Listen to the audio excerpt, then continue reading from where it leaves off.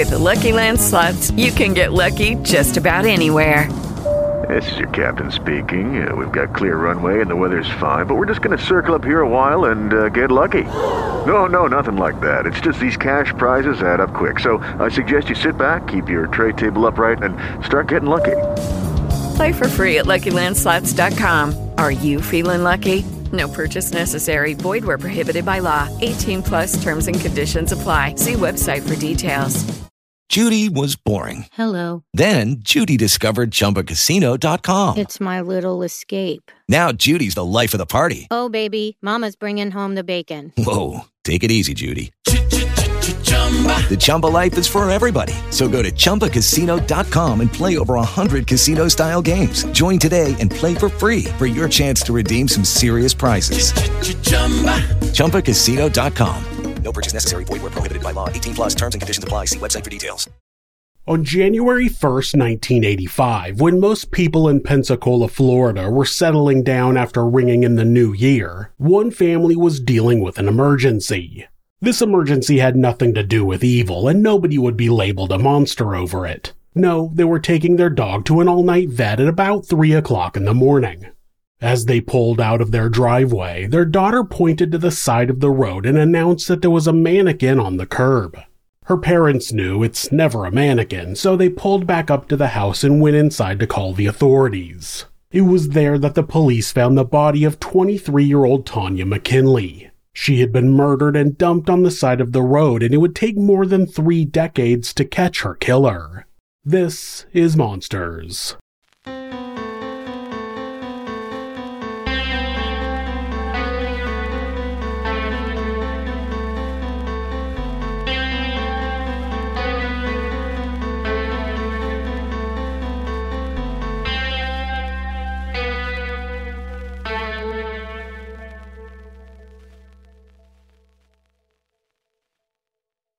Tanya McKinley was born on January 25, 1961, and grew up in Milton, Florida, not far from Pensacola. She had a sister named Renee. People say she was an outgoing kid who loved to be the center of attention. Tanya dropped out of high school when she was 17 and moved to Pensacola with her cousin, Vanita Biasco. She took classes to become a medical transcriptionist and started dating a man named Tim Davidson. People say the relationship wasn't great, but they eventually had a child together. After their son, Tim Jr., was born in 1983, Tanya dedicated her life to her son, but she didn't feel the same type of love for his father. The day after Christmas in 1984, Tanya left Tim Sr. and moved in with her cousin and her husband. Unfortunately, the desire to separate was not mutual. Tim wanted to stay together, and he was said to have a habit of following Tanya to keep an eye on her. Tanya stayed busy working, going to school, and raising her son as a single parent. There wasn't a lot of time to have fun, but on New Year's Eve of 1985, Tanya, her cousin Vanita, and Vanita's husband Larry made plans for childcare and went out to a local bar called Daryl's. They stayed until after midnight, but for the holiday, the daycare was only staying open until 1 a.m.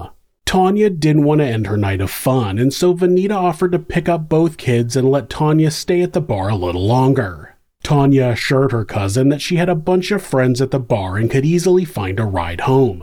That would be the last time Vanita ever saw Tanya alive. The next morning, when Larry and Vanita woke up, they realized that Tanya had never made it home. They didn't have to wonder where she was for long because Larry's mother arrived at their house and let them know that Tanya's body had been discovered. The police had been alerted to the body at about 3 a.m. that morning. When the medical examiner was able to perform an autopsy, he ran her fingerprints and found a match in the system. Tanya had been arrested for drug possession in 1981.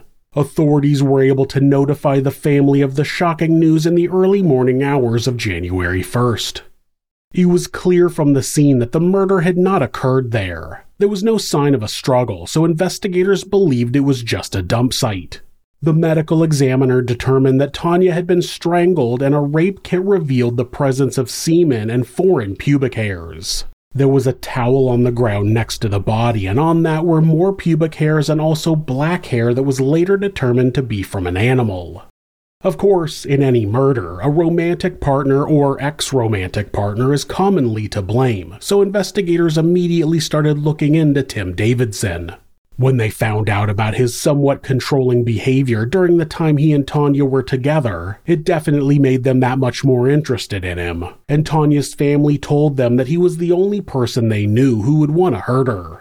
Vanita told the investigators that in the days before her murder, their arguments escalated to the point that Tim actually bumped his truck into Tanya. The bump knocked her over and she wasn't seriously injured, but it displayed a level of violence that could very well lead to murder. When detectives questioned Tim, they felt his behavior was odd and he kept trying to point them to other people he said were responsible. However, when investigators compared his hair to the hairs found at the scene, they were not a match, and then he passed a polygraph. On top of that, he said he was at a party at the time of the murder, and investigators ended up finding a video someone had made of the party that proved he could not have murdered Tanya. Their number one suspect was cleared and investigators were back to square one. They moved on to question the last people who had seen her at the bar on New Year's Eve, particularly the bartender, a man named Kurt Lisk. Kurt Lisk was the bartender of Daryl's, and Tanya had told her friends that she had been seeing him casually. It seemed to Vanita that she was excited to see him that evening. Since he was the last person to see Tanya, he was questioned, but he seemed like he didn't want to talk about her, and he claimed they had never had a relationship. It definitely piqued the interest of investigators, but he had an alibi which a number of people were able to corroborate. He claimed to have gone home with 2 women and was with them the rest of the evening. They both confirmed that, adding that he had left once very briefly to get a bottle of wine. They said that only took him about 15 minutes, which wouldn't have been enough time to murder Tanya, dump her body, and then get back to the house. Investigators still had a bad feeling about Kurt, so they re-interviewed the women he was with that night, and that's when the story changed. They told the investigators that he had actually been gone for about 2 hours between 2 and 4 a.m., and that he had asked them to lie so that he wouldn't be a suspect. When they talked to Kurt's roommate, he told them that Kurt had definitely been seeing Tanya. Based on those lies, the authorities were sure they had found the murderer, as the new time window meant Kurt was unaccounted for the same time Tanya was killed. Kurt was questioned again, and he couldn't explain where he was during those 2 hours, but he was adamant that he didn't kill Tanya. In 1985, the crime lab couldn't pull a DNA profile from semen, but they could get a blood type, which they did for the semen found on Tanya's body. In an effort to put the final nail in Kurt's coffin, investigators got a blood sample from him, but to their surprise, the blood types didn't match. It's speculated that Kurt had lied in order to hide his additional relationships from his longtime girlfriend. Kurt was then cleared as a suspect, and the investigation went cold. Tim Jr. went on to live with his father, and as the decades went on, the idea that her killer would be caught continued to dwindle. Of course, as time went on, scientific advances in forensics made it possible to pull a DNA profile from the evidence collected at the scene. That profile was put into CODIS, the combined DNA index system, but there were no matches. If whoever had murdered Tanya had not committed a crime that justified having their DNA profile entered into the system, there would be no way to match it to anybody. Investigators were forced to continue waiting. It wasn't until 2015, 30 years after Tanya's murder, that investigators were able to put the DNA profile into the familial search system within CODIS. That meant that, instead of searching for a direct match to the DNA profile, they were looking for anyone who had a DNA profile indicating they might be a family member of the suspect. It only took a few months for investigators to get a hit on a man named Donald Farmer. But after getting DNA samples from his family, none of them matched. Unfortunately, the familial match was not accurate, and Tanya's murderer was not related to the Farmer family. After a few more years, investigators were opened up to the idea of genetic genealogy being able to help them track down the murderer. In 2020, using a site like GEDmatch, they got back thousands of results of people who could be distant relatives of the killer. From there, they traced those people's family trees and filled in the blanks until they were able to narrow down their search to a man named Daniel Wells. Daniel was a 57-year-old father who was living in Pensacola. Though he had lived in Missouri for a period of time, he had lived in Pensacola at the time of the murders, only a few blocks away from where the body was found. It was also revealed that he had been arrested multiple times in Missouri for exposing his sexual organs. Realizing that Daniel was likely the murderer, they put him under surveillance, and eventually he made the mistake of tossing a cigarette butt out his truck window while he was driving to work. He was quickly collected, and the DNA profile was a match to the semen left on Tanya's body. After tracking down people that knew Daniel back in 1985, it was also discovered that his roommate at the time had a black dog, something that would explain the black animal hair that was on the towel found next to Tanya's body. Daniel was pulled over as he was leaving work one day and taken to the police station for questioning. When the interrogation starts, they don't tell him right away why he's there, and they don't mention Tanya, but he doesn't seem to question why he's there. Generally, if an innocent person gets pulled into the police station and interrogated, they're pretty concerned about exactly why they're being questioned. Daniel doesn't seem concerned about that at all. Before they get into the murder, they talk to Daniel about his previous arrests. From our point of view, what you did is you pulled up, you saw a lady, probably pretty, right? Targeted her. I've been drinking. You've been drinking, right? So that's the only time I ever did that. And then, so you said you asked for direction to lure her over to your truck, right? And then you committed the act of masturbating in front of her. Why would you do that? I understand you were drinking, but I mean, I don't know. Is it out of frustration? Do you think that seeing her reaction or her embarrassment or something like that was something that you were looking for? I just think it was just for my own gratification. I don't know. It's just. Do you think it helped you sexually? It helped arouse you that you were going to do this? Just expose myself. Yeah. Perhaps. Yeah. So there was a sexual aspect to doing it. It wasn't external. It wasn't like you were trying to hurt her. No. It was for yourself to help you with like arousal and how you felt sexually about it. I would say that's, yeah. Okay. The reason he did it is because he can't control himself sexually around women. At no point in my life, no matter how drunk I was, have I ever had the desire to whip out my junk and show it to anyone. I've been married for almost 20 years and I've never had that desire with my wife. I mean, outside of the bedroom, like we're in the kitchen and I'm like, zip, check it out. And that's because I have self-control over my actions, even when I'm sexually aroused. Daniel does not, and that's the type of person who gets frustrated when they don't get what they want sexually and explode with rage. He talks about being from a broken home and having 4 older sisters. He said his parents divorced when he was 11 years old and he was raised by just his father. His youngest sister went to boarding school and his other sisters were out of the house, so his mother moved away by herself, which could be the root of Daniel's resentment of women. He claims to have no issues with his mother leaving, but there can still be issues that people don't consciously recognize. Of course, once they brought up Tanya, he claimed to have no idea who she was. So that young lady I just showed you a picture of. Right. New Year's Eve, 1984, going 1985. January 1st, early morning, 1985. Okay. Was found dead on the side of a road. And I have the evidence that you're the one that's there. Oh. I have irrefutable evidence that you're there. I am not doing all this on a guess. I'm not doing all this. I don't know. On a hunch. Dan. Yeah. Telling you. You're there. I wasn't there. He also still seemed way too calm for someone who was just told that his DNA was found on a dead body. He wasn't surprised that his DNA was on her body because he knew he left it there. But like most suspects, he continued to deny he even knew her.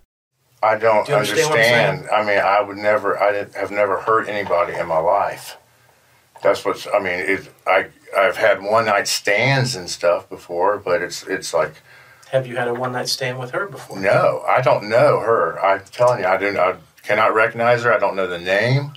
Dan, it's like you went back to school days. I don't know. The only reason you're not telling us that you know who she is because you're afraid that somehow we'll find out that you're responsible for her death. We already know that you are. The interrogation goes down the typical path of the detectives explaining the evidence to Daniel and him denying to have known Tanya. Then his story shifts a little bit. Eventually, he admitted that he might have had a one-night stand with her, but he doesn't remember her in any way. The detectives told him that story was unlikely because her murder was all over the news the next day. He lived right down the street, so he would have seen the story all over the news of the woman he had just had sex with having been murdered right near his house and had completely forgotten about it. When the detective put it that way, he went back to saying that he didn't think he had sex with anybody that night. After some more coaxing from the investigators, he finally admitted to being with Tanya. I was with her and stuff, but I didn't give her a ride home. And there was a group of us. Oh, God. Because I guess she lived over in Santa Rosa County or something. But Bobby Hicks and a guy named Ralph James, they were with me. There was a group of people that I went to school with that were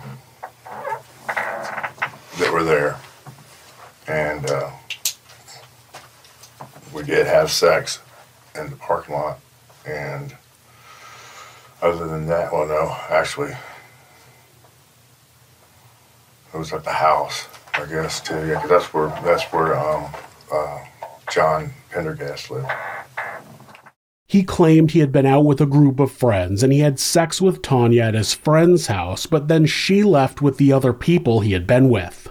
Homicide investigators know exactly what's going on, and they explain to Daniel that they know that he's minimizing his involvement in what happened to Tanya. After about 45 minutes, the detectives were finally able to get a confession from Daniel. So just start at the beginning. Okay. Well, I remember that her friends had left her, and she wanted a ride home. And but we went by my house, and we had a few drinks and stuff, and it just escalated from that. She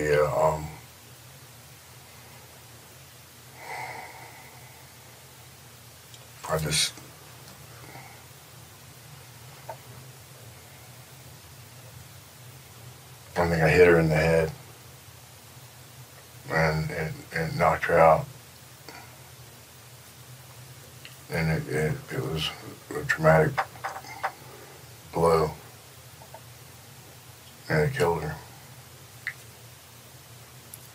What happened that made it get out of control? I think we just got in kind of an argument over something. I can't remember what it was. Daniel claimed that he had already had consensual sex with Tanya, and then she wanted to leave, but he didn't want her to. It seemed that Daniel was interested in another round of sex and became enraged that Tanya wanted to leave. He said that Tanya slapped him, so he grabbed a cutting board and hit her in the head with it. Like mentioned before, Daniel is a person who can't control himself with women when he's not getting what he wants sexually. So you hit her. You said it was a fatal blow. She was unconscious at least. Right. So then you had sex with her a second time while she was unconscious? Well, not really sex. I didn't. No. You tried? We had sex. I did. Then it was like couldn't believe what had happened. And I couldn't get her to respond. So you stopped? I didn't know what to do. So what'd you do then? I think I just took her down the road.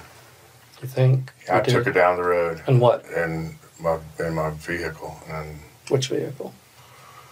I don't know what I was driving then. I think it was my Ford. I think it was my truck. He claimed that he checked her pulse and she was dead, so he put her in his truck and dumped her on the side of the road. But the detectives knew that wasn't entirely true. Again, he's trying to minimize what he did by making it sound at least a little bit like an accident. When the detectives asked him how he really killed her, he admitted that he strangled her with his bare hands. Daniel Wells was charged with first-degree murder and first-degree sexual battery, but unfortunately he would never be brought to justice. 15 days after his arrest, he was found dead in his cell. He had hanged himself in order to escape living the rest of his life in prison. Obviously, Tanya's family feels cheated out of justice, but they're relieved that her killer was identified and can no longer hurt anyone else. Daniel Wells was a monster who would have happily gone to his grave without anyone ever knowing what he had done in 1985. He was so determined to not be punished for his actions that he took a second life after he was caught. His own. If you're the victim of domestic abuse, please reach out to someone for help. Please talk to your local shelter or call the National Domestic Abuse Hotline at 1-800-799-SAFE. That's 1-800-799-7233. Or you can go to thehotline.org to chat with someone online. This website is set up so that, at any time, hitting the escape key twice will take you to a Google search page. That way, if your abuser is nearby, you won't get caught seeking help. If you're having feelings of harming yourself or someone else, or even just need someone to talk to, please contact your local mental health facility. Call 911 or call the National Suicide Prevention Hotline by simply dialing 988 in the United States. They're available 24 hours a day, 7 days a week, and will talk to you about any mental health issue you may be facing. If you are a member of the LGBTQ+ community and suffering from discrimination, depression, or are in need of any support, please contact the LGBT National Hotline at 1-888-843-4564 or go to lgbthotline.org. Thanks so much for letting me tell you this story. If you enjoyed it, subscribe on whatever platform you're on, hit like, rate us, or leave us a comment. You can check out our other show, Somewhere Sinister, on YouTube or anywhere you listen to podcasts. If you'd like to support the show, check out our merchandise at thisismonsters.com. The link is in the description. Thanks again, and be safe.